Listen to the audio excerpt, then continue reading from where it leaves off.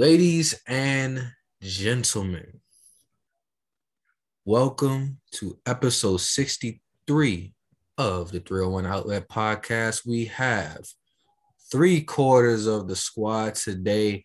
Sanford could not make it. He's taking a little break, a much-deserved break. He does a lot for us. We hope he's okay. We hope he gets his mind right.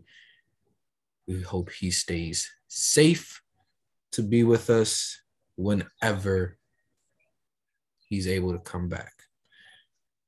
But it is me, Darian. We got my boy, Mark, and the main man, Evan, who is living in the pit of misery. And let's just get right on into Dilly. Let's just get right on into it. Over the last 2 days, there has been a lot of news breaking in the NFL, including the biggest domino has fallen. Aaron Rodgers has decided to come back to the Green Bay Packers after being linked to the Denver Broncos, the Tennessee Titans, the Pittsburgh Steelers, the Indianapolis Colts have all been in the mix of wanting Aaron Rodgers. All four teams that need QBs.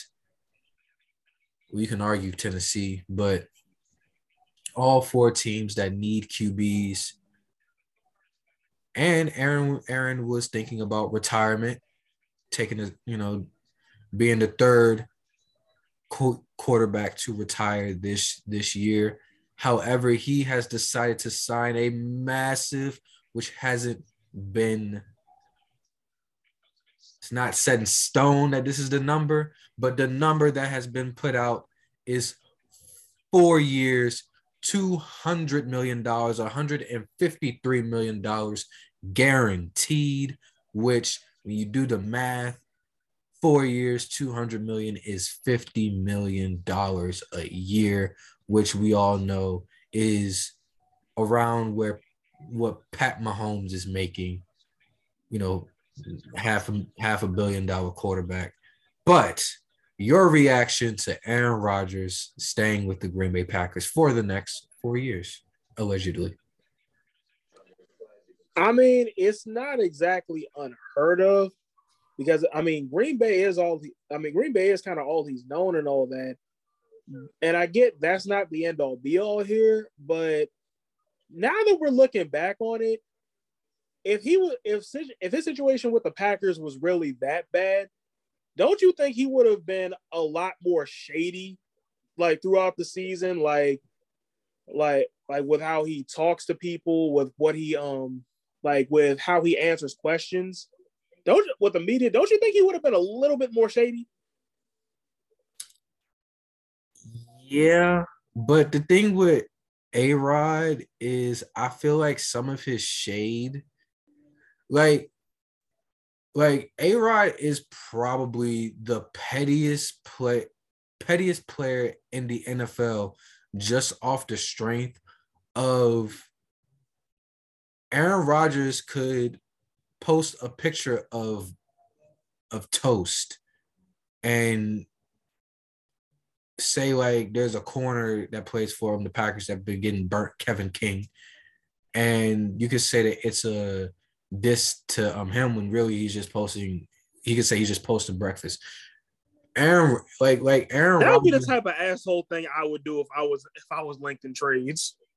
Bro, that's funny. but that's the exact type of asshole thing I would do, bro. But Aaron Rodgers is very cryptic in a sense of, like, remember his Instagram post that he made a couple weeks back where he was just giving thanks to everybody? Yeah, people thought he was retiring. Yeah, and people thought he was, it was a goodbye to Green Bay, a goodbye to the NFL, or it could be what he said it was when he went on Pat McAfee's show, saying that he just had a moment and he was just giving thanks to the people that stood by him through these crazy 2 years, which, I mean, it's been a crazy couple of years for all of us, but specifically for him, and he's just been in such a vicious. He's been in such a vicious cycle with the media, and I think I said on here that if Aaron Rodgers was not going to stay with the Green Bay Packers, he was going to retire. Because I truly believe that Aaron loves the Packers organization, that he wants to retire a Packer, and that he never really wanted to leave. I think Aaron dangled wanting to leave and wanting to get out as leverage to, one, sign him to a better deal, and also to get him the help that he needs, as well as what other parts of the team needs for them to go on and make a Super Bowl run. Which you would have thought that this year they had that, but their biggest thing, and they have been talking about it ever since mid-season, is that the Packers special teams unit sucks. And it showed in that 49ers game. So we'll see. Mark, you got anything? Yeah, I mean, I don't see like why he would want to leave Green Bay, honestly, because even though he had his the issues in Green Bay and the subliminals he threw and I guess front office issues, that's he's gonna have one of his most set rosters that fits for him in Green Bay. So if he wasn't going to be with the Packers next year, at this point in his career, I don't think he has too much more to prove. It's probably best he would just hang it up, or now we see guys like a big contract extension, which he rightly deserves because Aaron Rodgers is one of the greatest to do it. So therefore, him re-signing with Green Bay just kind of shows that, okay, everything is good now, and then things should be better moving forward, and he should finally get more help that he needs, on offensively and on special teams. And now Devontae Adams is going to stay, and it kind of got a speculation he was going to say when the Packers put that franchise tag on Devontae Adams. So yeah, it all just pans out to what I kind of sort of expected. It wouldn't make sense for him to leave, and all worked out. Right. And when you look at it, because they've been saying, him going to all these AFC teams, and you look at it and you go to the AFC, you're going to have to deal with Pat Mahomes, Josh Allen, Joe Burrow, Justin Herbert, and Lamar Jackson. And, well, it wouldn't have happened because he would have probably gone to Denver. And you got throwing Russell Wilson too. But moving on to the next topic, which is the Seattle Seahawks traded Russell Wilson. I'm about to pull up the trade details now. I should have had him up. I don't do this hosting thing a lot, so y'all gotta bear with me now. But Seattle traded Russell Wilson, and I'm still trying to find it. It was Noah Fant, other players, 2 seconds and 2 and thirds. 5 picks. Oh yeah, and 5 picks. Oh yeah, it was Noah Fant, Drew Lock, 2 seconds. You said 2 first, right? Nah, I think it was just 2 seconds. All right, and 2 second round picks for what is it? For Russell Wilson. Now, give me your reaction to that, because that's something that I didn't see coming. Yeah, I don't know. First and Seattle foremost, kind of jumped the gun, man. You know what doesn't make it even worse out of this? Bro, allegedly, we offered 3 first-round picks and we're willing to discuss players on top of that. And they said no because they didn't want to keep Russell Wilson in the division. And mind you, we don't even play the Seahawks next year. We would have had 0 impact on their season, but they was just like, nah, fuck it. And I'm just like, what did we ever do to y'all? If it because last time I checked, we played y'all twice in the playoffs in my lifetime, and y'all motherfuckers won both times. So what have we ever done to y'all? Oh, sorry, it was 3 times. And again, y'all won all 3. what did we do to y'all to make y'all hate us this much, man? It's funny. Philly was in serious talks about Russell Wilson too, and apparently, I guess after the Russell Wilson didn't like the Philly deal and the Washington offer, he was like, you know what, fuck this. Like he's going right over to Denver, and shit, Denver to me, I mean, or the Seahawks, they really got finessed out of that deal. Because now, if you look at Denver's squad, oh my goodness, Denver has a squad with Russell Wilson. You have Jerry Jeudy, you have what's that good running back field, you have Melvin Gordon. You have Javonte Williams, and their defense is like improving in Denver too. So I think the Broncos really, they're like going to be one of those teams to beat in over in the AFC West, and they're going to be coming like, you know, the AFC West is like one of the best divisions in the NFL if you think about it. You have Justin Herbert, Pat Mahomes, Derek Carr, like all like in one division, and Russell Wilson all in one division. So with you saying that, and I'm sorry to cut you off, I want to ask a question because I was having this conversation with my dad, and also just a correction. The Seahawks did get 2 first-round picks, 2 second-round picks, a 5th-round pick, Drew Lock, Shelby Harris, a defensive lineman, and Noah Fant. And the Broncos got Russell Wilson and a 4th-round pick. So really, it looks doom and gloom for the Seahawks right now. And they got rid of Bobby Wagner. And yeah, they just released Bobby Wagner, who I do think either Washington or Dallas needs to go after him. But I think the Seahawks, in terms of a rebuild, I think they'll be okay. You know, they still have Tyler Lockett and DK Metcalf on, you know, as their wideouts. You have Noah Fant, who's not a bad tight end. They still have decent running backs. The defense isn't horrible. It's not good, but it's not horrible. And really all they need, like they can really go out here and get Jimmy G, or go out here and get one of these rookies that is coming in, which really I don't think they should really do. Or just stick with Drew Lock for next year. Maybe they'll stink and they'll be in the Bryce Young sweepstakes. But after what you just said, Mark, about how in the AFC West you have Russell Wilson, Pat Mahomes, Justin Herbert, and Derek Carr. Probably the most stacked division when it comes to quarterbacks.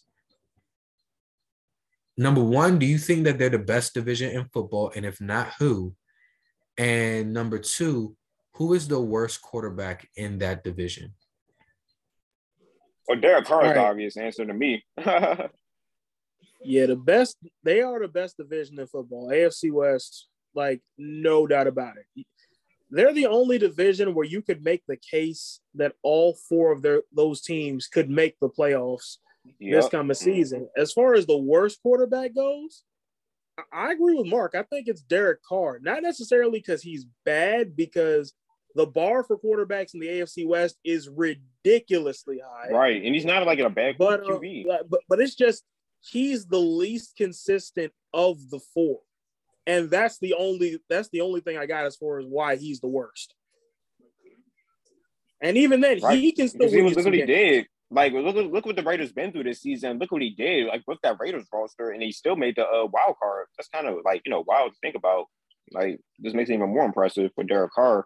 But yeah, as far as like, you know, in terms of what it's like for a QB, Justin Herbert, Pat Mahomes, and Russell Wilson, they can just do like way more than Derek Carr. Like, their skills, you know, and playmaking abilities just like way over the top. You know, it's like, you know, Pro Bowl level compared to Derek Carr.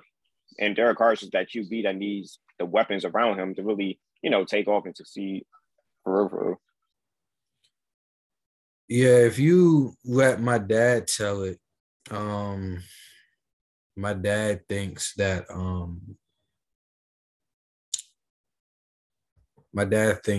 Russell Wilson is the worst quarterback in the AFC West. Interesting. He thinks that like outside of the scrambling, because of course you gotta give that to Russell. You gotta give that to Russell Wilson. He thinks that Derek Carr can do just about anything that Russell Wilson can do. But I agree with y'all. I got Derek. We're all in agreement here. Although I think the AFC North will have something to say about the best division in football. But I just can't trust the Vikings. I think AFC, not NFC. Oh, my bad, my bad. But I think NFC North is probably gonna be one of the worst divisions. But Hell yeah. Besides the Green Bay. but I think, but yeah, I'm in agreement with that. Derek Carr is the worst quarterback in the AFC West, and that's really not a knock on him. More so, it's just he's not. I just don't think he's. I'm not gonna say he's not at that level. It's just like what Evan said. The bar is set ridiculously high, and shoot, we'll see about that. But moving on. So let's continue talking about these franchise tags and free agency. There was something that I heard yesterday. Of course, yesterday was a franchise tag deadline. And I know the Dallas franchise tag Dalton Schultz, Green Bay franchise tagged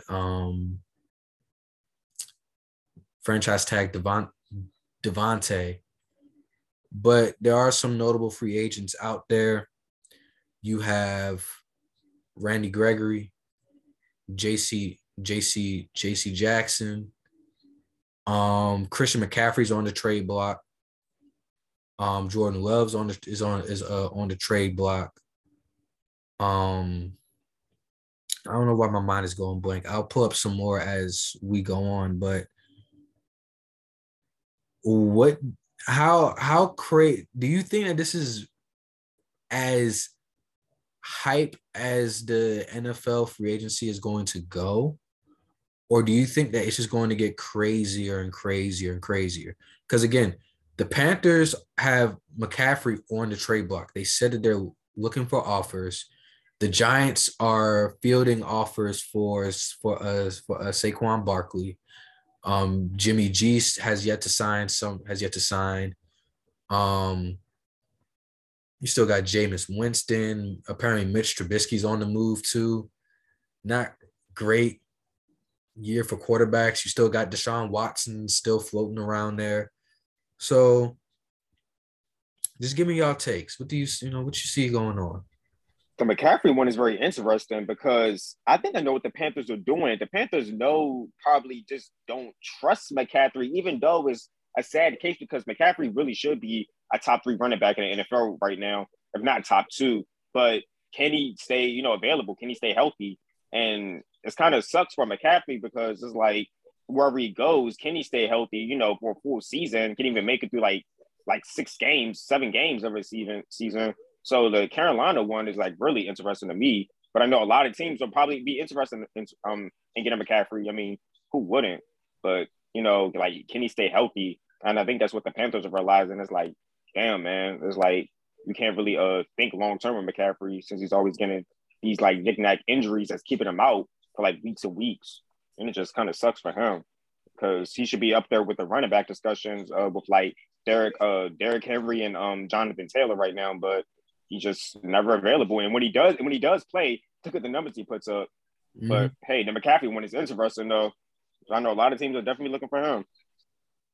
My thing is, there's still a couple quarterbacks that are on the move, and still 2 teams that I count that need a quarterback. Ironically enough, they both just made the playoffs. It's the Pittsburgh Steelers and the Tampa Bay Buccaneers.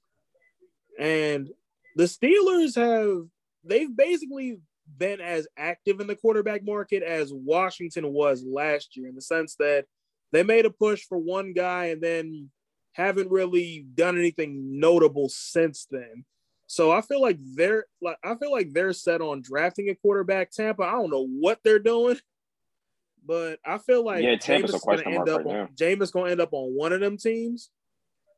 But my thing is for Tampa, I don't know if they would heck in Tampa. I feel like Jameis is going to end up in Pittsburgh because I don't know if the Bucs would be willing to swallow their pride and have a reunion with Jameis after going to the playoffs 2 years with Tom Brady, the 2 years after they let him go. So like, there's that. Yeah, and I agree with that Jameis take. But I think like what Pittsburgh should do, same thing with what I think Washington should do is, since Washington already got their QB, draft a QB this year and just let him hold the clipboard. Let him watch and learn.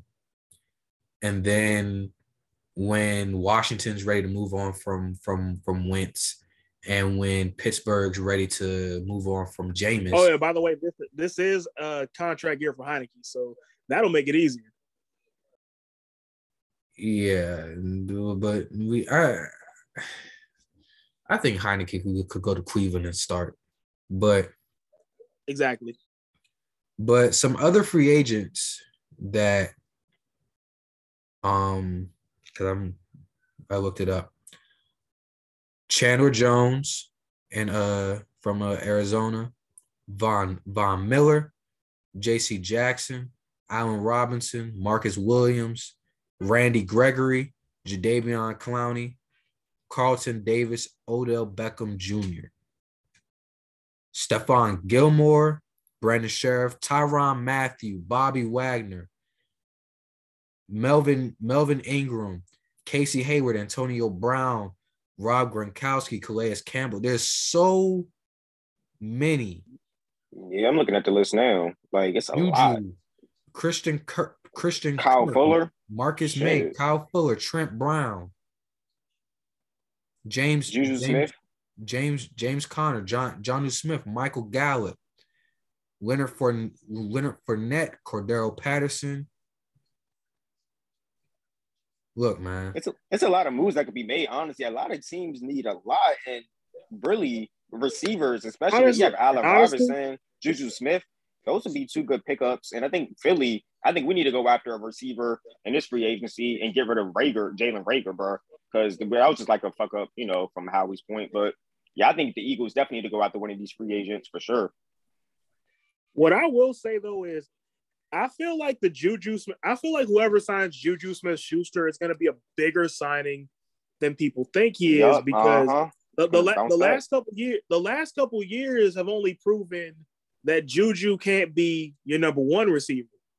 But what if you don't need him to be your number one though? Exactly. Why? Because it would make sense. In his first year, I believe it was his rookie year, when he was opposite Antonio Brown, he proved he could be a pretty damn good second option. He could be a good second option, maybe even a slot guy, but he works best as a second option. And I feel like that's what his next team would ask him, or at least that's what they should ask him. Because if you need Juju as your first option, you ain't gonna win too many games. But him as a second option could work. Yeah, it'll take like the load off him, like the workload off him, but he can still ball out, make like those big plays, like when you need them, need him to too. Like it shows he has good playmaking ability. Don't going down the field. Yeah, and I heard some about him because see, whenever there's a star that's a free agent, it's always come to Dallas. At least for me, it's always come to Dallas. But I'm thinking, like, if we get rid of Amari Cooper, which I think we should trade him. That wouldn't be smart. I think we should trade him. It makes sense in the terms of like cap, because the Cowboys have so many bad contracts. Zeke's contract, Tyron Smith, Amari Cooper. We have so many bad contracts, and we're in salary cap hell. So we have guys that we would like to sign back, like Randy Gregory and Jaron Curse and Michael Gallup. Like I heard, like our punter Brian Anger, he had such a good year, and the punter market, like the prices for like the asking prices for punters has really gone up over the last couple of years. Like we're not going to be able to sign him back. And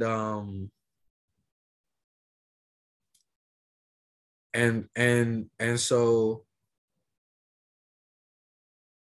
what am I saying? What am I saying? Like we need to at least find, like, at least trade Amari Cooper. And if we don't get a receiver in the draft, we can pick up somebody, like at least try and get somebody like Ty or Christian Kirk or AJ Green or one of those guys. He don't have to be a big name receiver because we can't afford Juju. That's just plain and simple. But yeah, right. Yeah. but moving on from that, from the franchise tag to probably if the Aaron Rodgers thing didn't happen, this probably would have been the biggest story that we would still be talking about, although it's 2-3 days later. Calvin Ridley and the betting stuff. For those who don't know, Calvin Ridley, and I think it was around week 4, week 5, he decided that he was going to step away from the Falcons for mental health reasons. Well, during the time that he was away, he got caught gambling on, I think it was the Hard Rock app, betting on NFL games, on Falcons games, not against the Falcons, but for the Falcons to win, setting multiple leg parlays on multiple occasions. The money that he spent on those parlays adds up to $1,500, $1,500. If you do the math, 3 parlays, $1,500, $500 per parlay. And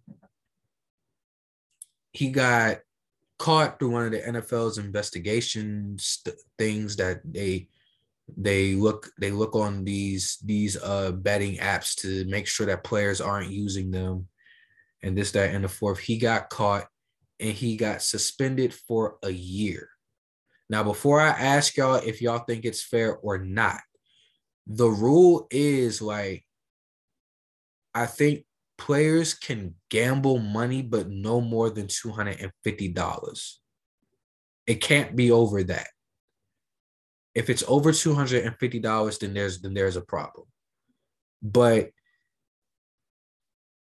in sports, in all sports leagues, not just the NFL, gambling is a huge no-no.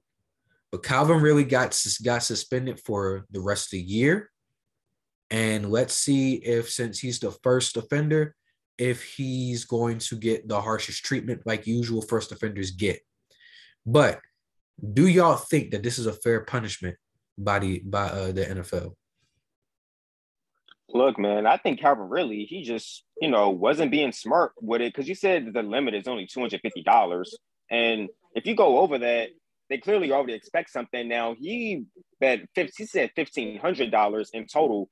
Now, that's way over the limit. So therefore, he should have known that maybe some kind of audit was going to be ran, or be like, okay, hold up, what's going on with these parlays? Like, clearly the NFL monitors everything these players do, especially star players, because the NFL is quick to find players, as you've seen in history. The NFL will go back. Huh? I was gonna say also, just to interject, and I was going to let you continue. Him getting suspended for this year, he's losing out on $11 million. Just want to put that out there. I mean, I don't know, man. I mean, it's a lesson that needs to be learned. And if he took, like you said, he took off for like mental health reasons, supposedly, but at the same time, he was also gambling. It's like, dang, bro. It's like, were you really available that year? I mean, I don't know. It just seems like he was just like, I guess just took time off of like the profession, like he wanted to do him and got caught up and it just caught up to him. So this is a lesson that needs to be learned, honestly. Like if you know 250 is the limit, you're going over 1,500, bro. You're kind of sort of like being hot. So he just got caught. And that's how I look at it. I mean, it's not much really to say. I mean, gambling, you're already taking a risk doing it. I mean, so you just got to be smart with it, honestly. And it's something that's very trendy. And then he was betting on the Falcons on top of that. So it's like, yeah, you're taking a big risk by betting on your own team on top of that. So, yeah, buddy, got to move smarter than that. I mean, my thing is, it makes sense why the rule is what it is, because if it were to come out that there were players, there were coaches, and there were officials betting on games in their sport, in their league, then it would make the games come across as kind of a tainted product. And how, like, if a player doesn't make a play, it's because he bet against the team. If the coach calls a questionable play, it's because he, quote, bet against the team. If the official if the ref makes a call one way or another, it's because he, quote, bet on that team. Like it would look like a tainted product. So I understand the rule. And at the same time, and it's like for him to call out for mental health and then start gambling, that means he must have been going through something serious. He must have been going through something serious. Right. But it's just a bad look at the end of the day, though, rules are still rules. Like, I usually don't make that argument, but rules are still rules, and he broke the rules. So it really he got way over the limit. Ain't too much more to say. Yeah, it really isn't. Yeah, he just got caught. It's plain and simple. I agree, but this also shows that the NFL only cares about the bottom dollar, because you crack down hard on Calvin Ridley for this, and I think it's fair. I think this is fair, seeing how the NHL suspended Evander Kane for just a few months, and he's back playing hockey again. And that to me was too lax. My team is really about to play against this man on national television, by the way. Right. Caps Oilers on TNT, guys. Check in. And then Pete Rose, how the MLB handled him, and he's still not in the Hall of Fame. He's not even allowed in ballparks. So the Pete Rose thing was crazy though. It's like that's kind of understandable because Pete Rose, story is crazy, bro. Yeah, but it's kind of like, okay, MLB, get over it. But I need a jersey though. But this goes to show how again, the NFL only cares about the bottom dollar. They only crack down when their money is getting when their money is getting compromised. It's like an imaging thing for Calvin Ridley. That's really what it is. Look at the Commanders. If money was not, if there wasn't money to be lost with keeping the Redskins, we would still be saying Washington Redskins. Boom. And so it's the same thing here with the betting, for how Calvin Ridley gets 1 year for gambling $1,500. And it's not like he bet for his team to lose. Yeah, that was against it though. He bet on his team to win. And I have another take about that I'll go into after I make this point. There are dudes who have done so much worse. Outside of Henry Ruggs and what he did with the DUI, you know, and him getting basically kicked off the team, there have been dudes who have literally assaulted women and have only missed a handful of games. There have been dudes who have literally taken drugs, not weed, but actual drugs, and only miss a handful of games on a first offense. You know? So it comes to show, like, what do y'all really care about? And then I heard this point earlier. You gonna crack down on Calvin Ridley this hard for gambling. Calvin Ridley is a player, but when Brian Flores said that Dolphins owner Jim Ross was offering him $100,000 to lose games on purpose, the NFL looked at that lawsuit and basically threw it away and said it holds no merit. Are you sure about that? Because like y'all said, you don't want there to be, now people already feel like the league is rigged, the games are rigged. People already feel that way. You don't want there to be some bit of truth in that, oh, the owners are actually rigging these games. The league is actually rigging these games. So let's actually having like payouts and shit. Yeah. And let's also not act like there aren't other players placing bets on NFL games. They're just not doing it directly like how Calvin Ridley did it. Just more discretion, most likely, you know. And also, he bet on three games. The 3 games that he bet on was the first Falcons Saints game in which the Falcons won. Okay. The next 2 games that he bet on was the Falcons game in Dallas, where Dallas was coming off that beat down that Denver gave them. Dallas beat the Falcons 43-3. And then the next week, he bet on the Falcons again when they played the Patriots, where the Falcons lost 25-0 on Thursday Night Football. So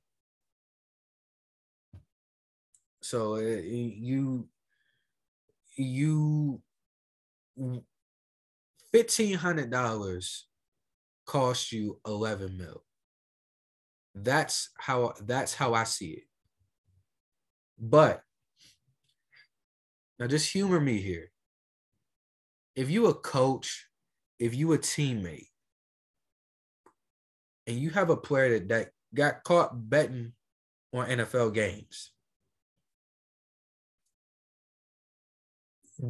wouldn't you want, like your player is basically betting on himself literally, which would give him more of an incentive to play better.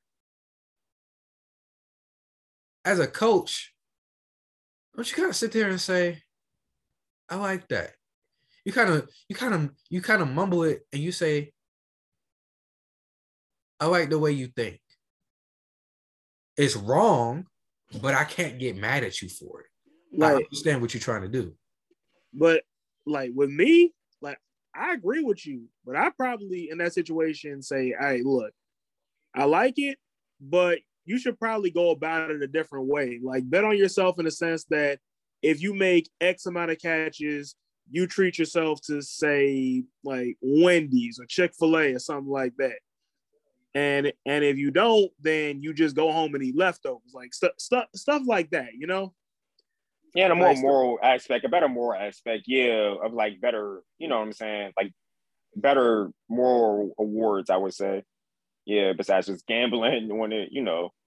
Yeah, I see what you're saying, but at the end of the day, you know, NFL, they can be kind of like hypocrites because, you know, when it comes to gambling, NFL is just like profiting off of gambling in general. Look at all the sponsors they have, like draft but here's the thing about that and everything. NFL, like Darian said, anything that affects their pockets. Yo.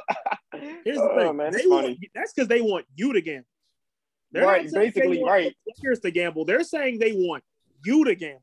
Yeah, they want you to spend your money. But the players can't do it though. That's crazy though. The Pelicans can't better themselves though. It's scandalous. It's funny, scandalous man. because, bro, like if it's you, a fan, gambling, the sport, like the games don't look rigged. Everything looks perfectly fine. But all it takes You is got high one rollers player. too. All it takes is one player, one coach, or one ref to gamble, like to get caught gambling. Now suddenly the whole league looking funny in the light. And best believe, bro, you know it's high rollers like That's that the talks about like these coaches and these owners, like the fans, like it's rich people, powerful people in the world. You know, best believe like they have, connect with some of these coaches and stuff that definitely goes unheard of.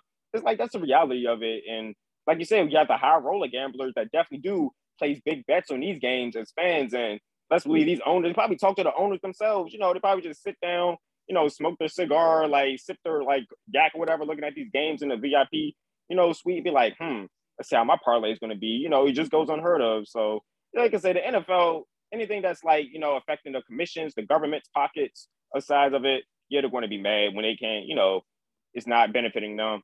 It's all about the money at the end of the day, man. But Calvin Ridley, if he knows the rules and he's going to go that over it, like not be discreet with it, yeah, man, it just sucks that he just had to be caught in that situation. But at the end of the day, the NFL, it's kind of like a hypocrisy situation, Yeah, like. And let's not also forget that back in the day, some of these NFL franchises were bought off of gambling money. However,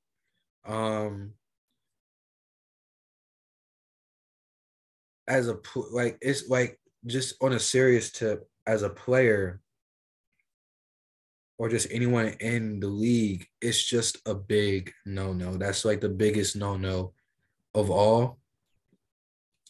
Well, but what I will say is this, like, I'm not mad at the NFL for partnering with these sports books, because gambling today is almost seen as another source of income, especially in this tight economy. People are like, well, let's try and get as much money as we can, however we can get it. And these NFL teams, not just NFL teams, NFL, NBA, NHL, they're all getting into this. And so what they're saying is there's a lot of money in this. Like, let's invest into this because it gives us more revenue. So in terms of that, like, I wouldn't call that hypocritical there, but it's just as a player, that's just like, you can bet like an NBA player can gamble on NFL games. An NFL player can gamble on NBA games, and Major That League makes more Baseball players sense. can gamble Yeah. on hockey games. Just don't bet on your own sport. That's only like Calvin Ridley could have bet on an MMA fight instead of That would have made more betting sense. on the Atlanta Falcons of all teams. But it's a big no-no. There's really not much more we can say about it, especially, he went on Twitter and said that he knew he was wrong. He got the year suspension. Do the crime. At least he's taking accountability, Yeah, do the crime, do the crime, do the time. Hopefully someone lets him play again, when he comes back, because he was actually, after next year, he was supposed to be a free agent in 2023.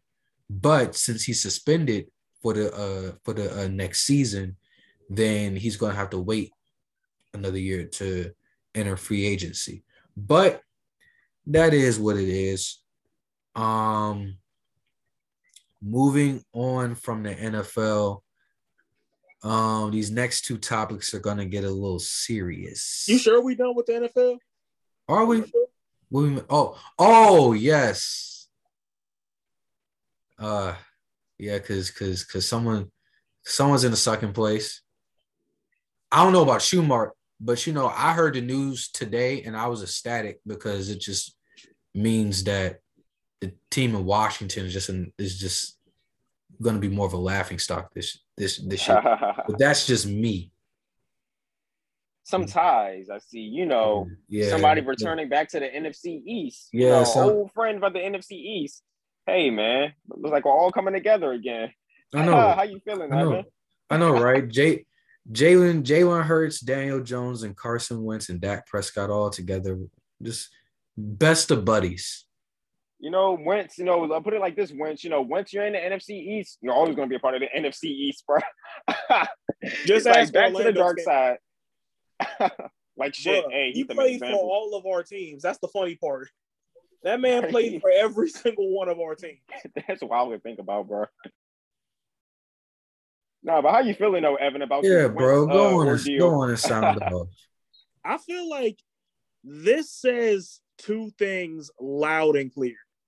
First and foremost, that Derek Carr wants to stay in Vegas, because if Derek Carr wanted to leave Vegas, you think there would have been more rumors, there would have been more leaked offers, and the Raiders would have been at some point in the last month vocal about, we want Derek Carr to stay in Vegas, or you think Derek Carr would have been upfront and asking for a trade. So that's number one.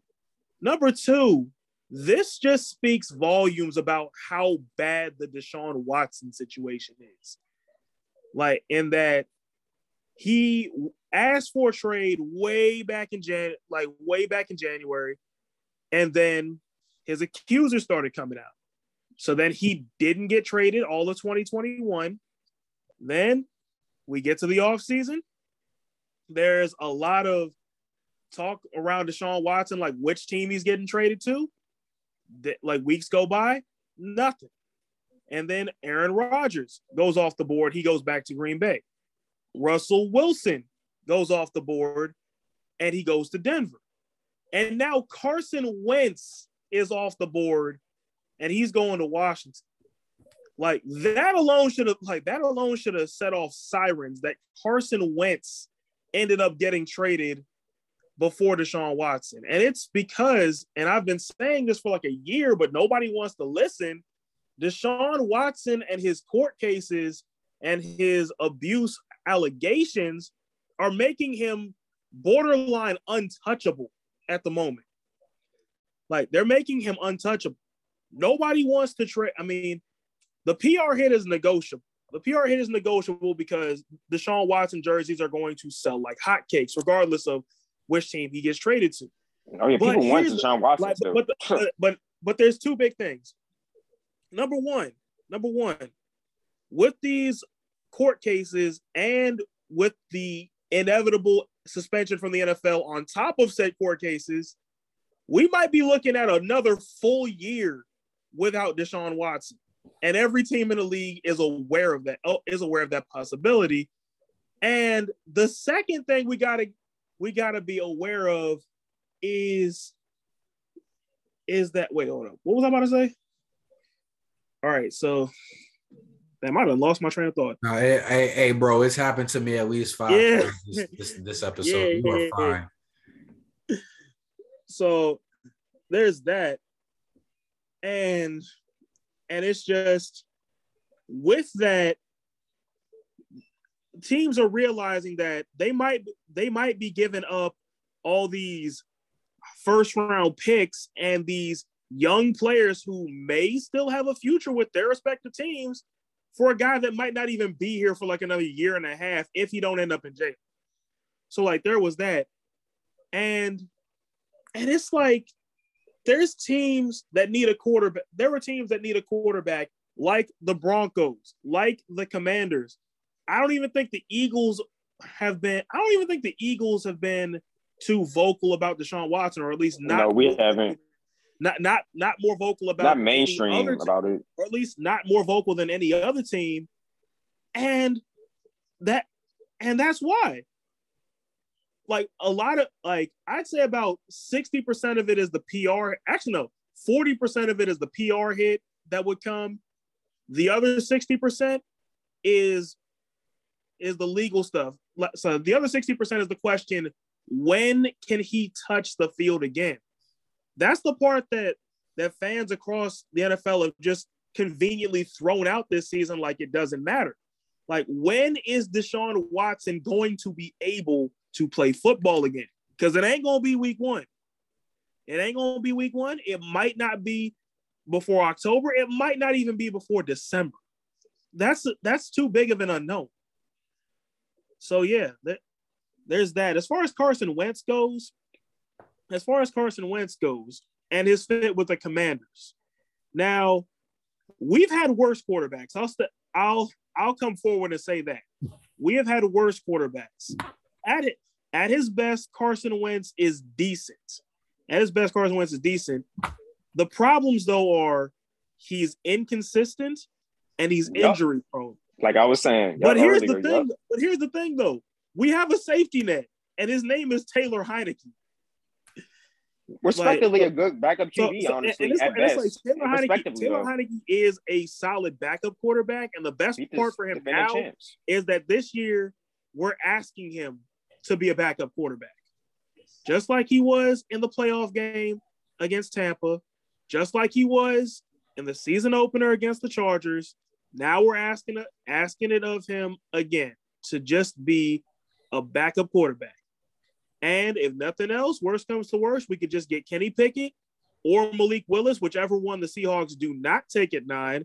And like Darian said, have him hold the clipboard for a year. So, yeah, this wasn't the best case scenario for the Commanders. With this quarterback carousel, it was far from the worst, though. Yeah, it wasn't the worst. And honestly, like I was saying earlier, it's not like Carson Wentz is even that bad. He's just, like you said, inconsistent as hell at like the worst times. But we've seen stretches where Carson Wentz, like we've seen, times where he can just go off and just, make plays, like these astonishing plays, make Wentz magic, like he's made in Philly. And we've seen some of that even in Indianapolis. And I kind of shocked the Colts got rid of him, because I thought the Colts are actually trying to, build something with Wentz with those weapons they have over in Indianapolis, because the Colts actually have a squad over there. But hey, I guess, they have, looking to rebuild around their QB really. And I guess they realize Wentz really isn't that, their long-term QB. But as far as the Commanders go, it's an upgrade from Taylor Heineke. And we're probably it's probably like the best QB situation Washington had in a while. So, I mean, the competition is thick in the NFC East. So, hey, it really is, y'all improved, honestly. I don't see how it's really too much of a L. It's just like funny because like it's Carson Wentz, and it's just it's just the irony he has to play Philly twice a year now, bro. And that's the funny part about it. It's kind of a breath of relief for me, because, bro, I had to deal with Commanders fans talking themselves into Mitch Trubisky. That would be funny. That's how bad these dudes was down. That would be and funny now as that's shit.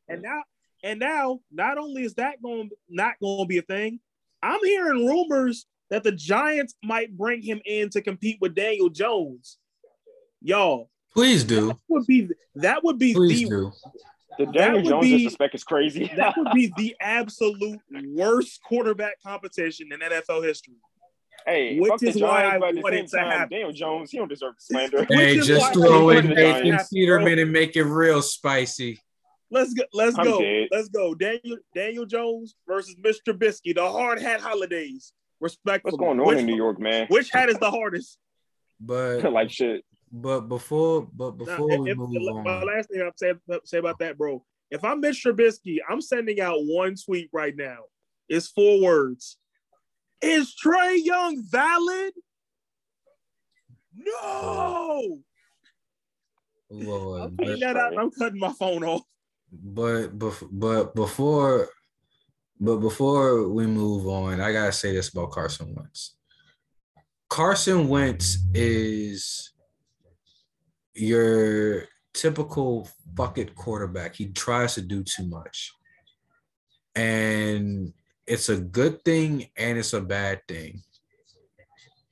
It's a good thing because we've seen him be able to improvise and make plays like he did against Washington a couple years ago. But as we've seen numerous times this year in Indianapolis, like the game where he threw 2 picks the end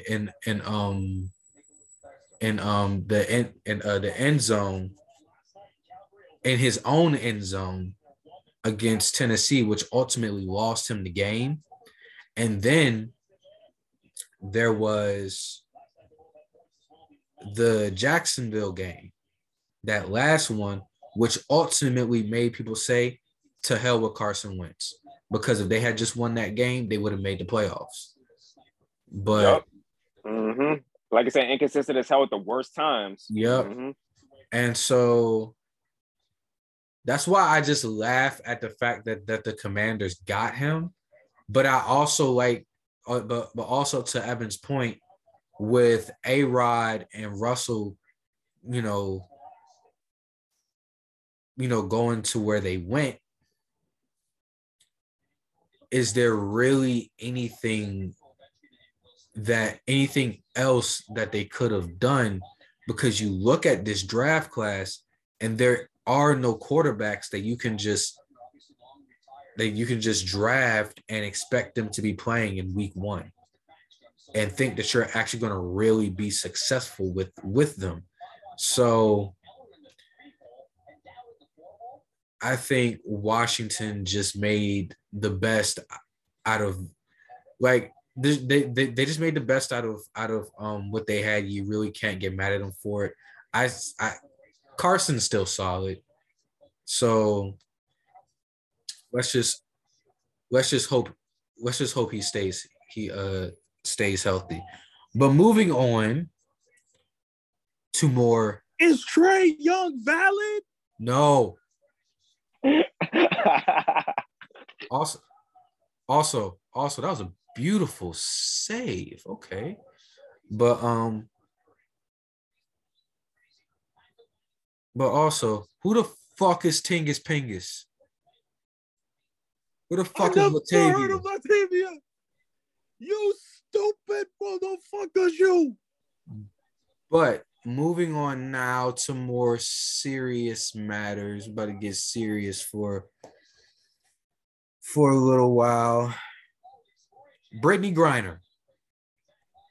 If you have not heard, Phoenix Mercury's star center, one of the best players in the WNBA, Brittany Griner, who plays basketball in the WNBA offseason in Russia, where she can make more money.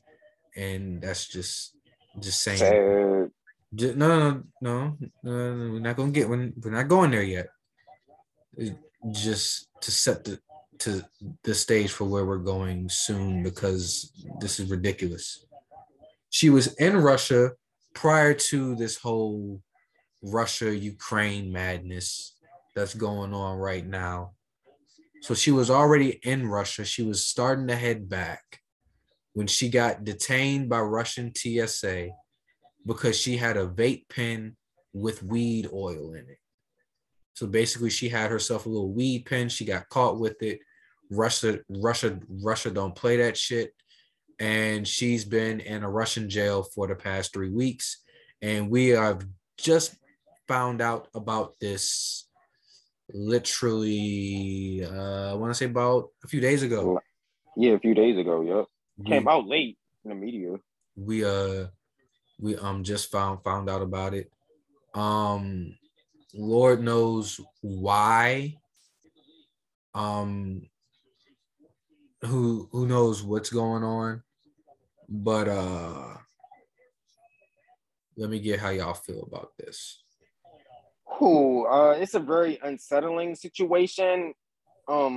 Honestly, she was over there prior to like the attacks, with Russia and Ukraine, and she was over there playing basketball, doing what she loves, because, as you said, Russia, they pay more.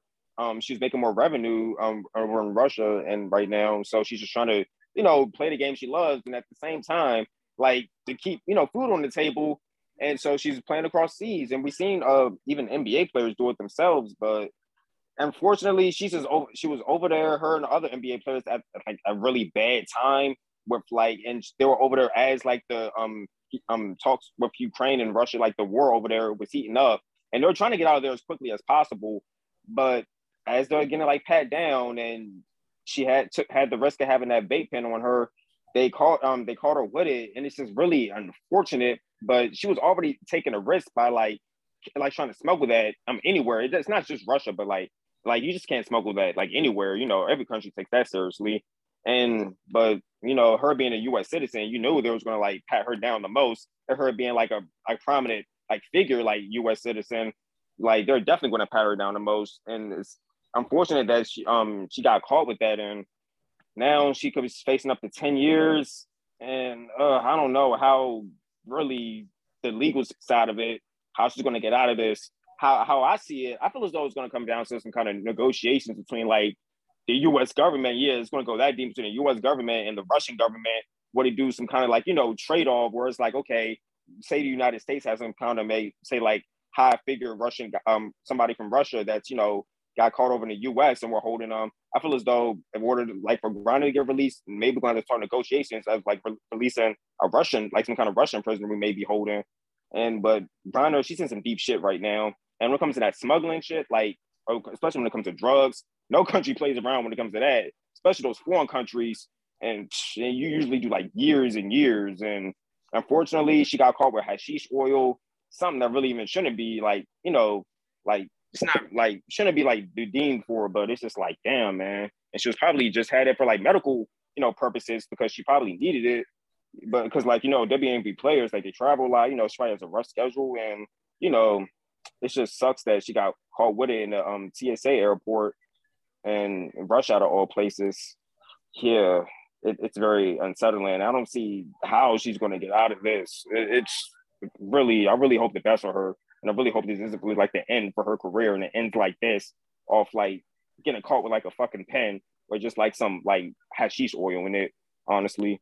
But it's just sad, man. And the WNBA, they need to like really like maybe look into like maybe, you know, try to like find ways, you know, just to, I don't know, up the revenue, like just pay women in more sports so they don't have to just always travel like overseas just to get like, you know, just to keep the funds up and everything. You know, it's sad because like WNBA players, they have a lot of talent. They deserve like much more, especially Brittany Griner, as good as she is. And it's just the fortune is like unfortunate. The situation is unfortunate though, and I really hope the best like for her and hope she gets out of this shit because she shouldn't be like doing up to 10 years for something like that. Honestly, and especially it was just like a little thing like a pen. Like I hope she gets out of that shit. But you know, the Russian government, they like to make examples out of people. They do. They really fucking do. It just sucks, man. All right, what I'm gonna say, this is not the end of Brittany Griner's career. Like, if Brittany Griner, like, if they wanted to get Brittany Griner up on the WNBA, they would have already done it by now. They probably would have done it after the bubble and all the stuff that went down with her there. What I'm more concerned about is her life because they said she got detained in Russia. I have no idea where in Russia she got detained. Because Russia is a big ass country, it could be anywhere. I think it was Moscow. I want to say it was Moscow. All right, so Moscow. So if nothing else, Moscow might actually be safest, because they want to protect Putin and all that. But that still doesn't change the fact that Moscow is dangerous. So I'm praying. And she's still a prisoner too. So Lord knows how to treat them. Yeah, and on top of that, she's a prisoner. I'm praying for her. I'm praying for her safety and her family who's stressed out about her. And the fact that all this happened because she was trying to get out of Russia because she was playing basketball there, that just goes to show y'all how much how big the plight is with WNBA players and how they don't make enough money from just the WNBA to sustain themselves and that they have to have more jobs on top of that. Like they have to play basketball in the off season on top of that. So yeah, kind of hope that gets better. And honestly, I'm optimistic in that regard because the WNBA is gaining traction as a league, is getting more and more popular. So, hey, with more popularity, maybe there's more money. So hopefully there will come a day when WNBA players don't have to do this anymore. So, yeah. Yeah, can prevent stuff like this from happening. I'm in agreement. But this all I want to take this back to when we was talking about Shikari and how everyone was up in arms saying, "Oh, the weed should be legalized," and da da da da da da da da. And I think it was me and Evan. We tried to stress that this isn't an American rule. This is an international rule Right. because you have to understand, like, her just having the weed oil, like the weed vape pen or whatever it is, she's facing up to 10 years in prison in Russia. If you go to somewhere like, if you go to Dubai or you go to Bali, you go to any of these other countries, Japan, Philippines, you could get life in prison, the death penalty, maybe. Like, it's that harsh just for some weed, where over here we kind of see it as, oh, it's not that big of a deal. Yeah, culture's different. World is bigger than America. Now us in Canada, we pretty much the only two countries that don't think weed is that big of a deal. Yes, we're like one of the few countries that actually like don't really care when it comes to, now we're starting to get there, but we're like one of the few that don't really care. But again, this goes back to the question of why is she even there? She is one of the bigger stars in the WNBA. I just had her salary pulled up. Let me go back. She's making an annual average salary of $221,515 a year. No, yeah, a year in the WNBA, where in the span of 3 years she'll be making like over $600,000. But in Russia, she's making over a mil. So that's why you have women like Jonquel Jones was just in Russia. All the WNBA players that was in Russia left Russia. Like when America placed the travel ban to Russia, they all had came back. And it's also not uncommon for WNBA players to go play in Russia, or just play overseas in general. Diana Taurasi did it. Candace Parker did it. Like I said, Jonquel Jones, Ali Quigley, Courtney Vandersloot, just to name a few, are players that were there. And remember when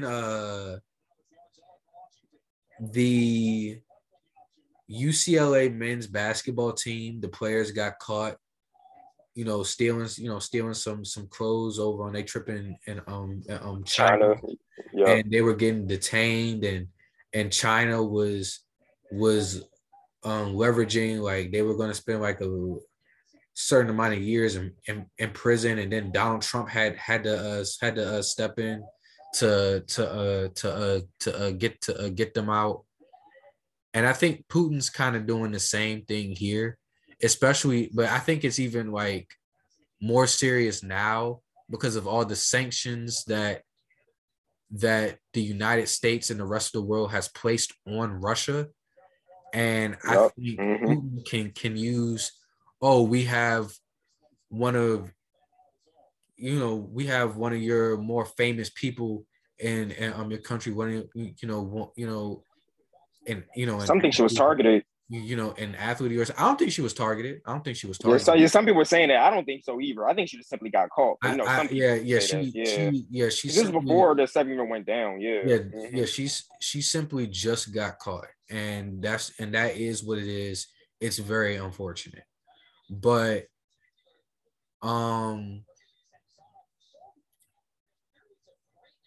I think maybe I don't know how it's gonna happen, but I think she will find a way home. I think she will get home safe. I just don't know when. I don't know how. Especially, like Biden and Putin aren't the best of friends. So we'll see how that goes. So we wish Brittany Griner the best. We hope that she's safe, and we hope that she gets home safely. Prayers to her, her family, and to her loved ones. So moving on from Brittany Griner, we got another serious topic in Russell Westbrook. Now, we said we weren't going to talk about the Lakers, but this is something where with Laker fans and Laker fans and just fans in general, Russell Westbrook has not had the best, not even the best. He's had a horrible year for the Los Angeles Lakers. Not even going to sugarcoat it. It has been bad. We're not here to talk about that. But with him being who he is and playing the way that he's playing, and of course, the criticism comes with it. His wife went on Instagram, I want to say 2-3 days ago, and said that they have been receiving death threats to her, to Russ, to other members of their family, including their children.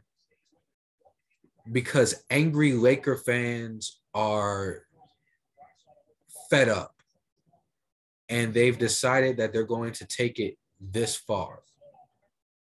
But it always goes this far with Russell Westbrook. Now, remember a couple of years ago after Game 5 of the 2020 Finals, when Danny Green missed that wide open shot to win the game. He said that him and his wife was receiving death threats from angry Laker fans. So I swear those are Brown fans, bro. I swear I think those are Brown fans. I don't even think it's just Lakers fans. I don't even think it's just Lakers fans, bro. I'm because bisexuals like doing it. I don't even think it's just Lakers fans. I don't think it's just Brown fans, because if Ben Simmons were to come out and tell us that he got death threats in Philly, I would not be surprised. I'm pretty sure he did. But the thing is this.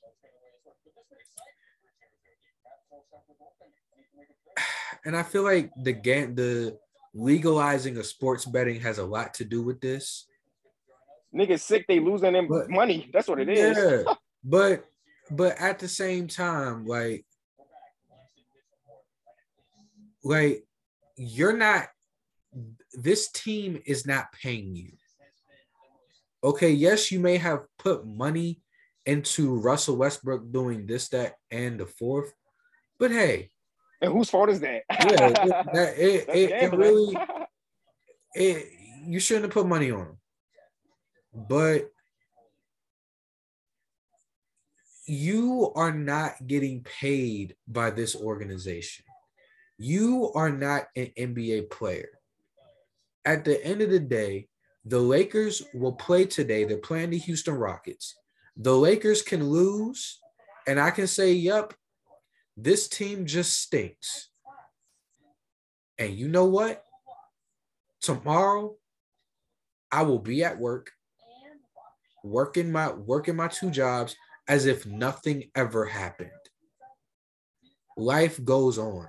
It's just a game. We are all watching it for entertainment.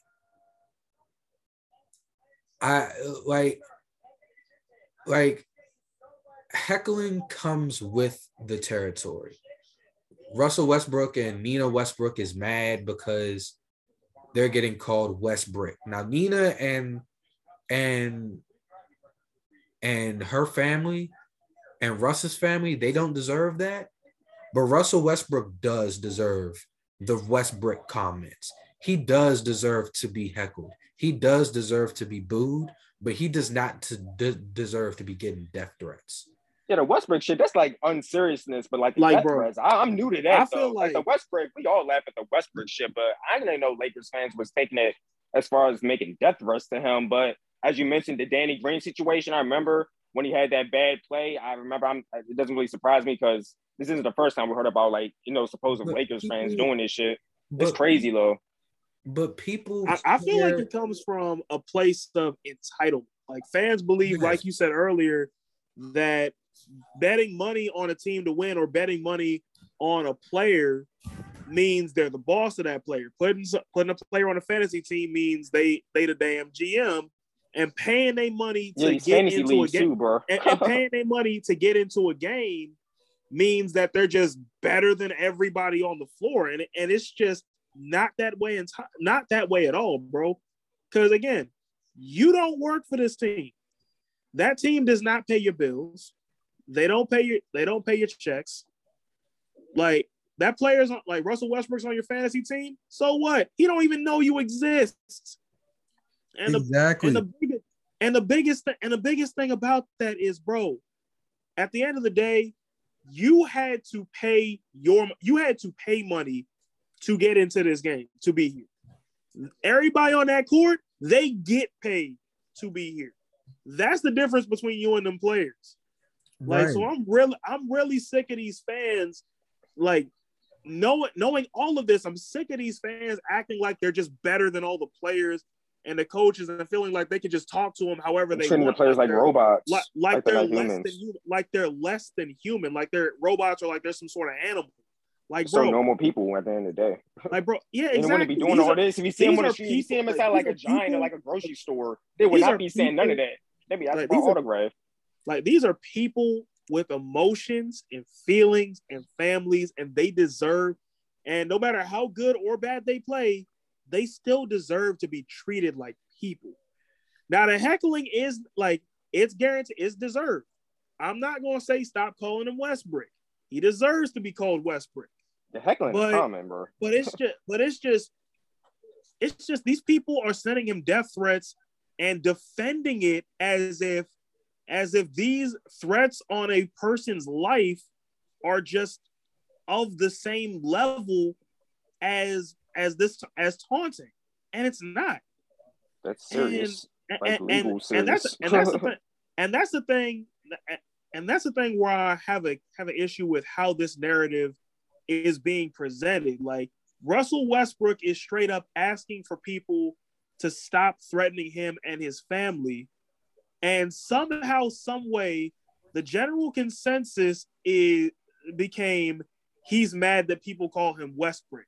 And it's like, there's so much more to this, bro. There's so much more to this. And I don't even think that's what he said. I don't even think that's what he said, bro. Well, he did say that, stop disrespecting my name and this, that, and I'm the fourth, because remember, Nina Westbrook got offended, at Skip Bayless when he kept saying Westbrook and Westbrook this and Westbrook that, and Nina went off on him, but like you said, it's warranted. You can't shoot. You can barely make it. You can't even make a damn layup. But again, there are times where fans go too far, and this is way too far. And like bringing the man's family into this, threatening them, like the old street rule was like, you can say whatever you want. You can say whatever you want, but don't come for my family. Or say whatever you want, just don't talk about my mama. You can talk about me, you can talk about my girl, you can talk about whatever, just don't say nothing about my mama, or else I'm gonna have to kill you. That's what it used to be. And that's kind of what it is now. Like there is a line that is there and you don't cross it. You can talk about anything, just don't talk about my family. Don't come for my family. Don't come for, don't come for my kids. Don't come, don't come for my wife. None of that. But it's sad, man. It's really, really sad. And this all like gave me the realization that we don't deserve Russell Westbrook. We really don't. We don't deserve a guy like Russell Westbrook. You're probably never going to see another player like him for a while, probably ever again. Because he's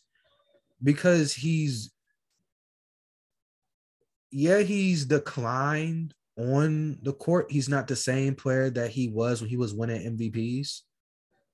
But just off the court, you can tell like he's a good family man. He's a good father. He's a good husband. He does a lot in the community. So never causes any issues. Like it's nothing really to hate on about Westbrook. He's never caught up in scandals or nothing like that. He's never in any off the court BS. And as people say, he's about as real as it can get. So for me as an NBA fan, I really just say that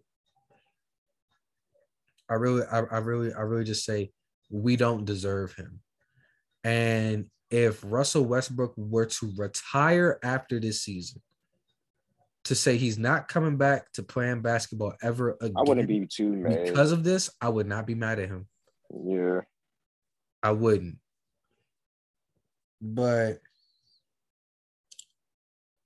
y'all gotta be better, man. These MFs out here crazy. And it's like, bro, they gonna defend it. They gonna defend it by saying, "Oh, we'll stop when he starts making jump shots." No, man, forget that. Like he shouldn't have to make jump shots to get you to stop threatening, to stop attacking him and his family, bro. Have some respect. Treat him like a human, bro. Treat him like a human being. Right. Death threats ain't ever okay. Like threats are. I don't care how bad he's playing. Death threats are never okay. Like, bro, you can talk. Like you can talk shit, man. Like Russ is like you can talk shit. I mean, Russ is sensitive, but he understands talking shit. It's when especially about his game and his gameplay. But you involve, if you say his family members, that's taking another level beyond basketball. It's when you get disrespectful. But we're not gonna stay on here for too long, though. So we're gonna move on. We're gonna stick in the NBA. Let's get a little more positive. So, as the season is drawing to a close, the Nets, Sixers, Heat, Bulls, the Suns, Warriors, Grizzlies, these are all the contenders in the NBA right now. Teams that we can see making a run to the finals right now. However, as we all know, there are teams that can get hot. There are teams that can be a bad matchup for other teams that are contenders. You can probably knock them off. Doesn't have to be in each conference, but just give me a team right now that we should not sleep on going into the playoffs. Because again, we're rounding third base here. A team from each conference. I say what I'm sleep on the Hornets, Charlotte in the East, as far as the East go. Don't sleep on the Hornets. I feel like they could go either way as a sleeper. They'll either be the team that might knock somebody off or at least go to 7, or they gonna get swept. They're in the first round. There ain't no in between. Or they might lose in the playing tournament. No in between. They're playing, yeah. You but know, the team I will say don't sleep on is the Raptors, because the Raptors are a scary group when they're confident. Like when they're confident, and I feel like Toronto has the vibe of a team that knows or at least thinks they're not supposed to be here, and they just don't care. They play like a young team that don't care what you got to say about them, and that's what makes them dangerous. Pascal Siakam, he's still he's still a bucket himself. So yeah, and Scotty Barnes too. I don't care about Scotty Barnes. Rookie of the year race. Well, yeah, Scotty Barnes. Yup. And bro, that Raptors and Cleveland game was actually lit. I believe, what was it, last night? That was a good matchup. What's we call it? We saw like basically like the future of the NBA is like what's like how it's gonna be years to come. Just all the upcoming talent. And the Raptors thing is, it's like it's still not like they're really not a bad team either. They just been kind of like, they're still above 500. They just been quiet because it's not really talked about when it comes to Toronto, but they can still, like you said, play spoiler for a team, like for sure over in the East. I can see that too. Yeah. The Raptors currently sit at number 7 in the Eastern Conference. Yeah, they're not too far out, and it's so tight over in the East too. For me, I actually have 2. This team has been on a surge, since the All-Star break. On the Eastern Conference side, do not sleep on Boston. Boston's the hottest team in the NBA right now, and Jason Tatum is going to make y'all talk about him being one of the best, not one of the best young players, but the best young player. Y'all forget about Jason Tatum. I mean, I wouldn't say Boston because I don't think people really been sleeping on Boston because we know how good Jason Tatum as a young player anymore. Like, yeah, and like we all know how good he's coming into his prime. Like that's where Jason Tatum is not a sleeper. Yeah, like it's to the point we're seeing Tatum in his bag. That's why I said not Boston because it's not people who pay attention to Boston. But as of now, as of now because they've gotten hot. Oh, I see what you're saying. As of now, because they've gotten hot and they've won a few games, and Jason Tatum is playing on top of his head. But I think like a 50-point game the other night. I think Boston is a team where they're well coached. They have guys, and they can. I'm not saying that they'll make a finals run, because they're not that good. They're definitely not beating Philly, but they're the type of team that I don't think Philly would want to see in the first or second round. I don't think Philly will want to see them at all. That's why I want to get that 1 seed. Not saying that. Again, not saying that Philly's going to lose, but they're going to give them a good scare. And that's the thing about it. In the Western Conference, if you think I'm going to say the Lakers, I'm definitely not. Although if we do make the playoffs, we might give somebody a scare, but I'm not picking them. My sleeper in the West is the Clippers. I think if the Clippers, like, if the Clippers can say they get out and they make like the 7th seed, the Clippers will sit here and take a Phoenix or a Golden State to 6-7 games. And then at the same time, they might even beat you because come postseason, Paul George is coming back. They get Kawhi back. And who knows if Kawhi gonna come back? Also, look out for Denver because Nikola Jokic. If he's been playing MVP basketball for real. If Denver was a top 3 seed in the West, Nikola Jokic is winning back-to-back MVPs. But they're not. and Philly is a top seed in the East. That's what makes him be like the better favorite for Yeah. MVP. Yeah, so that's what that is. All right, moving on again. So we're going to stick with the playoffs. And don't stick on Luka either. And Also in the West, don't stick on the Mavericks. Luka, he's been balling out this season. Yeah, I say don't sleep on the Mavericks either. But Luka, he yeah, just that like having one of those great seasons himself. the addition of Dinwiddie and Bertans has helped them out immensely. Sure, yeah. Has helped them out immensely. But moving on from that, let's talk about the Brooklyn Nets. So they're currently sitting number 8. Yeah, they're currently sitting in the 8th spot, and of course ESPN would refresh. They're sitting at the 8th spot at exactly 500, at 33-33, 5.5 games out of that. Such a beautiful record. out of that 6th spot.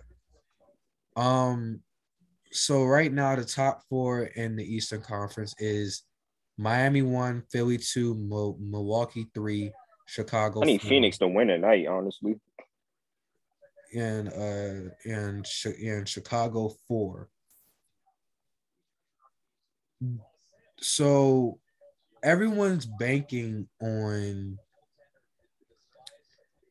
Ben Simmons to come back soon. No guarantee. For Kyrie Irving, excuse me, to eventually be able to play home games whenever they decide they want to lift that mandate, which they really should, because it's not like people care about COVID anymore. No bullshit. So until the next variant comes out. And can Kyrie play like in the Garden, like technically, like too, when he travels to the Knicks games? No. Oh, he can't. Okay, got you. He can't he play. Still can't play in New York. But the thing about it is, the thing about it is, like, if a unvaccinated player for like when I don't know if Brad probably got his vaccine now, but during the preseason when he was unvaxxed, he was able to play in the Knicks game at Madison Square Garden. Yeah, that doesn't add up. Yeah. So the visiting players can play if they're unvaccinated, but the home players can't, and that doesn't make sense to me. Yeah, that's weird. But will the Nets ever get to full strength? Do we ever see that happening? Can they? At this point, man. At this point, no. Who knows, man? Who knows, bro, with the Nets? Because like, bro, availability. They keep saying, because you keep hearing from everywhere you look, it's gonna happen. It's gonna happen. The Nets are gonna get to full strength, and when they do, they're dangerous. And it's like, just shut up and show me, man. We're talking about bro. It's like, honestly, like, either show me a fully healthy Nets team or just shut the hell up, please. It's like you said with Kyrie Irving and the mandates, that's not a guarantee. Ben Simmons, and how he's feeling mentally, and the whole thing with the Kyrie Irving thing is, bro, that's sad from an NBA standpoint, because Kyrie Irving is about to single-handedly take on the whole league and win. And he don't care, bro. It's been working. It's been working too. That's crazy. If we get to the first Nets home game of the playoffs and Kyrie Irving is starting, he won. He beat the NBA. He beat the NBA. Damn near wasted their time. He beat New York City. He beat Brooklyn. He beat the state of New York. He beat all of them. So it's a lot of people that's about to go outside if Kyrie starts. Yeah, honestly, and like I said, with Ben Simmons, like is he ever going to be, like this? We don't know if we're going to see Ben Simmons at all this season. He may not be ready to play till next year, honestly. And Kevin Durant is finally back from his injury, but like we said, we're only seeing like KD and Kyrie, and Kyrie still can play all the home games. So it's like, it's just too many question marks upon all 3 players' heads. It's like, bro, Nicholas Backstrom just scored the absolute luckiest goal, bro. Darian, did you see that? I think I'm a bit behind you. I haven't seen it yet. Yeah, man. It's just let me know when you see it. Let me know when you see it, man. Hey, bro, this Sunday Heat game is lit. I ain't gonna lie. This shit is lit. This could be like a low-key finals. What? A pre-finals matchup. I ain't gonna lie. Yup. That's how it happened. Jesus. All I gotta say, Tyler Hero, he's Oilers getting gonna 6 men in the Oiler, year. man.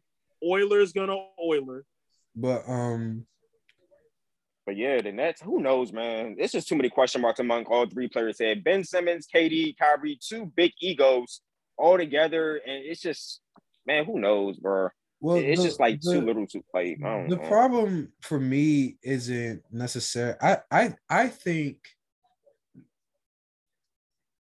Katie is that good to where Ben will come back and his transition will go smooth because Katie is just that good.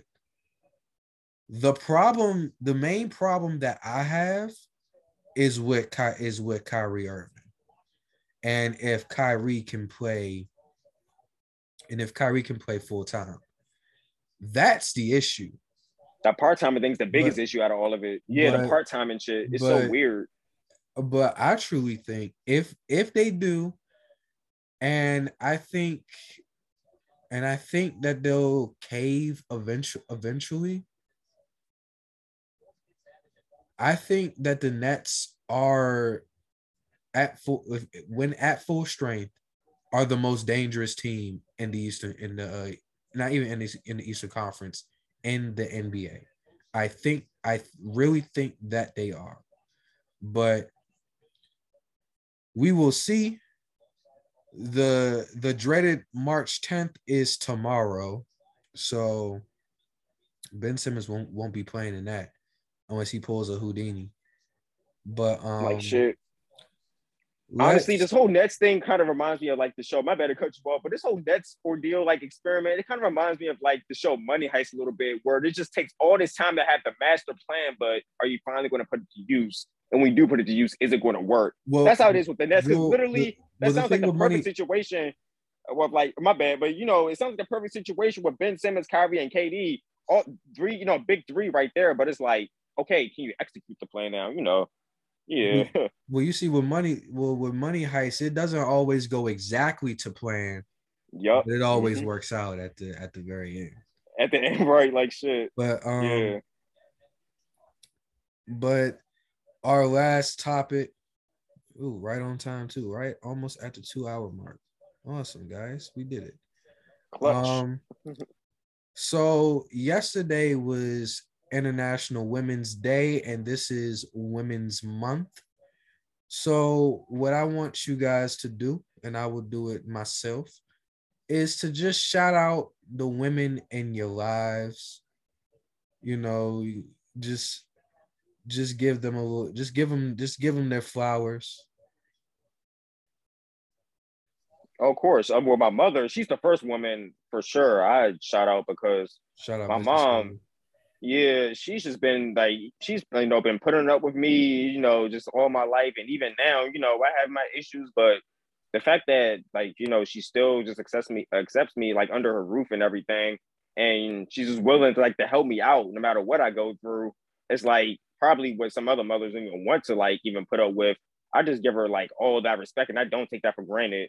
I tell her I love her literally every single day. Always send her a text to remind her how I appreciate her just for the little things for sure. And she really has been holding it down. And even with some of the stuff that she's been having to put up with, on her side of the family, taking care of my grandmother when she was around. And I've just been trying to, do everything I can to make it easier for her and to make sure I'm there for her. So my mother for sure, really her, shout out to her and all three of my sisters as well. They're out doing their thing. They're all actually living in 3 different states. Well, my oldest sister still lives in Maryland, but my second oldest sister is up in Massachusetts and Boston. And my youngest sister is down in Florida. They're all working and just out doing their thing. So shout out to them and I hope they just stay, strong with everything going on. And I'm happy they're able to just move out and just move on to a different state and do their thing for sure. So shout out to them for a fact. Yeah. Just my media family. I definitely want to say what you said about your moms. For those that don't know, me and Mark we go all the way back to 5th grade. Long time. And our moms have been friends ever since. And his mom literally, like, she treats me as if I'm her son. Always, bro. And You're always welcome too, man. and she's, and she's helped me out, when I've needed, even though, like, like she's been there for us as well. So huge shout out to your moms. Yeah, appreciate it, man. I want to give a shout out to my moms and my little sister. She out in Salisbury doing her thing. Like, she's with the student chapter at NAACP. And I'm just proud of who she's become, man. And I'm proud of my mom for raising me. And I love my mom for raising me. And she's part of the reason why I am who I am today. So shout outs to them. Yeah, and I want to give shout out to my mother, as well. Like I said, about y'all moms, I would not be here if it, I wouldn't be the person I am if it wasn't for her. Also, like, my mom is probably the most generous person that I know. She's all, and she gets that from her mom, always looking to help people. And like, with all of my friends and shoot, with, like, my friends and girlfriends that I've had, she's always taken everyone in as if they were her own. She'll cook you. She's like, my mom is the type of mom that she'll, that, like, I'll invite my friends from the neighborhood, and she'll cook us all breakfast, or she'll cook us all dinner, and just, it can be like the little hangout spot. So shout out to my mom, shout out to my sister, whose birthday was yesterday. She's 36. Shout out to her. She's gonna be coming up here next week. She's down in Richmond. Also, a big rest in peace to my grandmother Carolyn. She just passed away in November, like literally right before Thanksgiving. So, she's another one that helped kind of just shape who I am. So a big shout out to them, and happy belated International Women's Day. We love and appreciate the women in our lives, the women that listen to this podcast, the women in the world that just doing the damn thing. Setting the example for the next generation of little girls to come up. And it is not a lie when they say that the future is female. So with that being said, that is it for today. Y'all, we made it under 2 hours. That's right, we did. I was banking on that. Special shout out to Sanfa.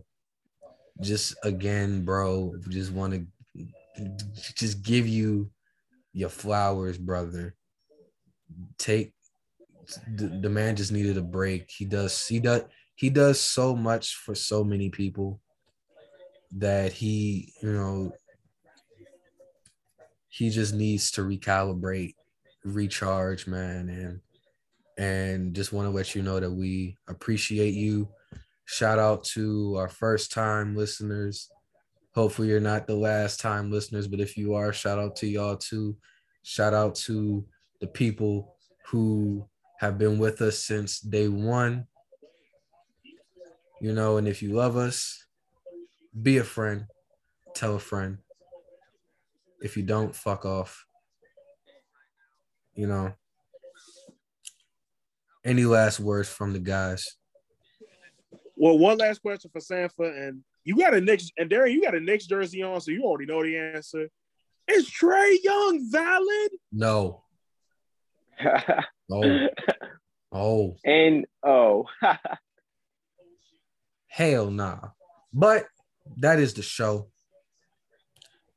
Shout out to the gang. Shout out Fiji boys. We love y'all. We out. Peace.